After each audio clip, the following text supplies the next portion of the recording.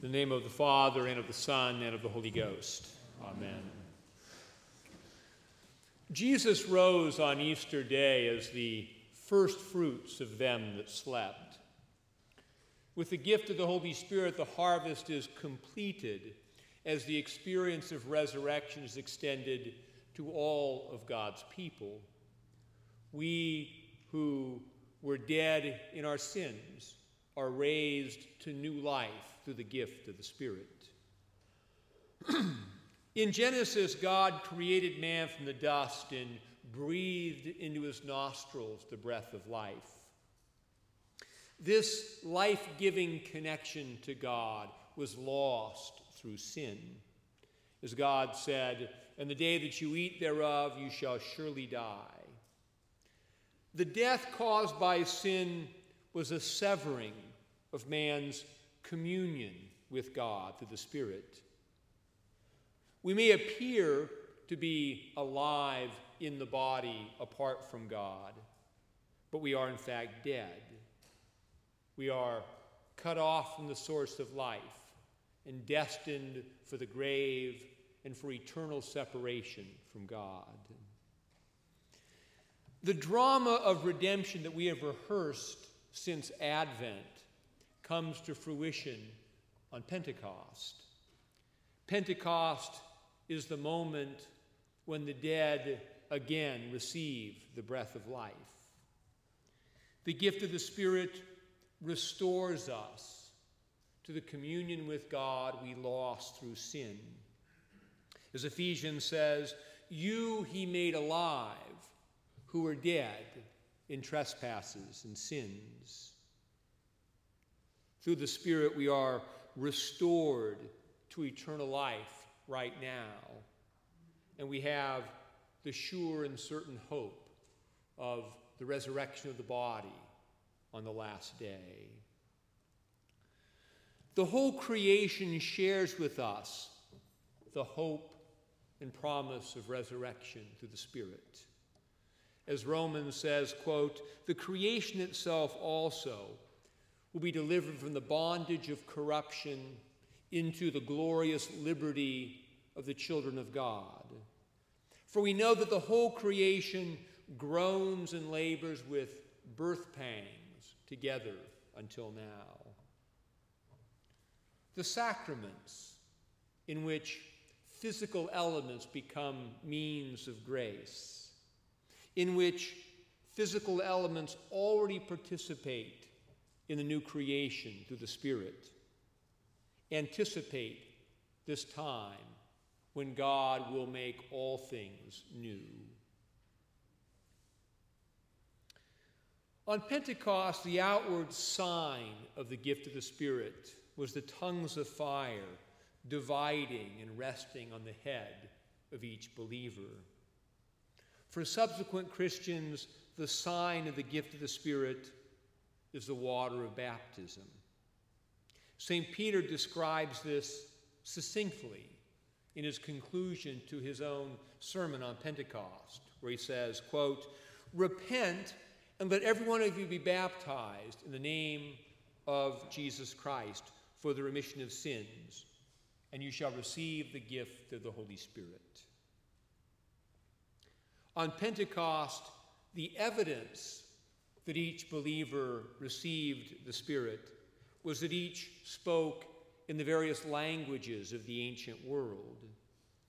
This enabled all the pilgrims who were gathered from around the world to Jerusalem for Pentecost to hear about Jesus in their own language. The ongoing evidence of the Holy Spirit's presence in us is what we call the fruits of the Spirit. People know that the Holy Spirit is active in our lives because of the change they see the Spirit causing in us. Baptism does not guarantee either the fruits of the Spirit or ultimate salvation. We must also experience what the Church refers to as conversion of the heart. Conversion of the heart is that encounter with God that makes us aware of our sin and leads us to repentance, confession, and the experience of grace and forgiveness through Jesus Christ.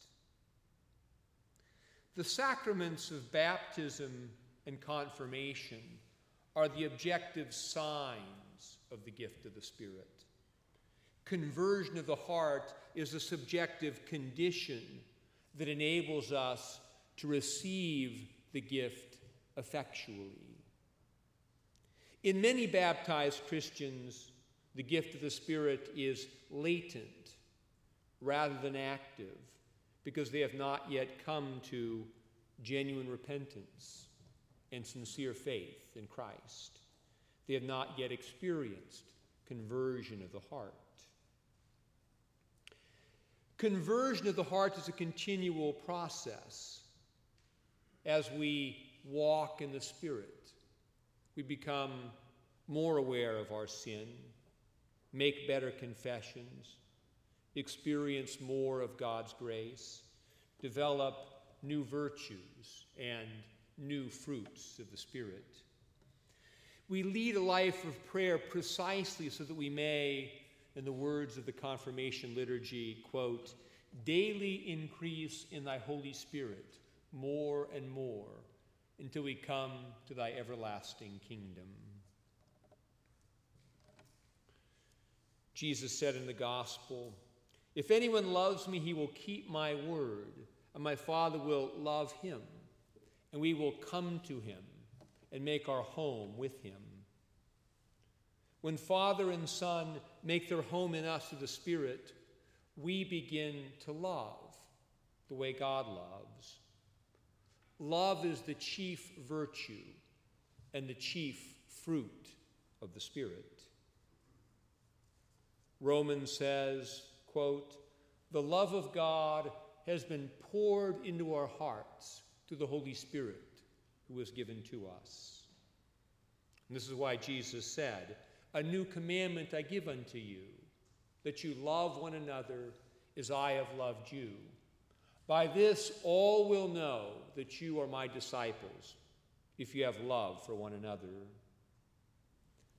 The Holy Spirit both enables and commands us to love in the manner that we have been loved by God. Love is the unifying language that undoes the confusion of Babel and causes us to speak with one heart and one mind. Love is the unifying language that enables all people to see and hear the gospel. Love enables us to forgive and let go of our petty grievances.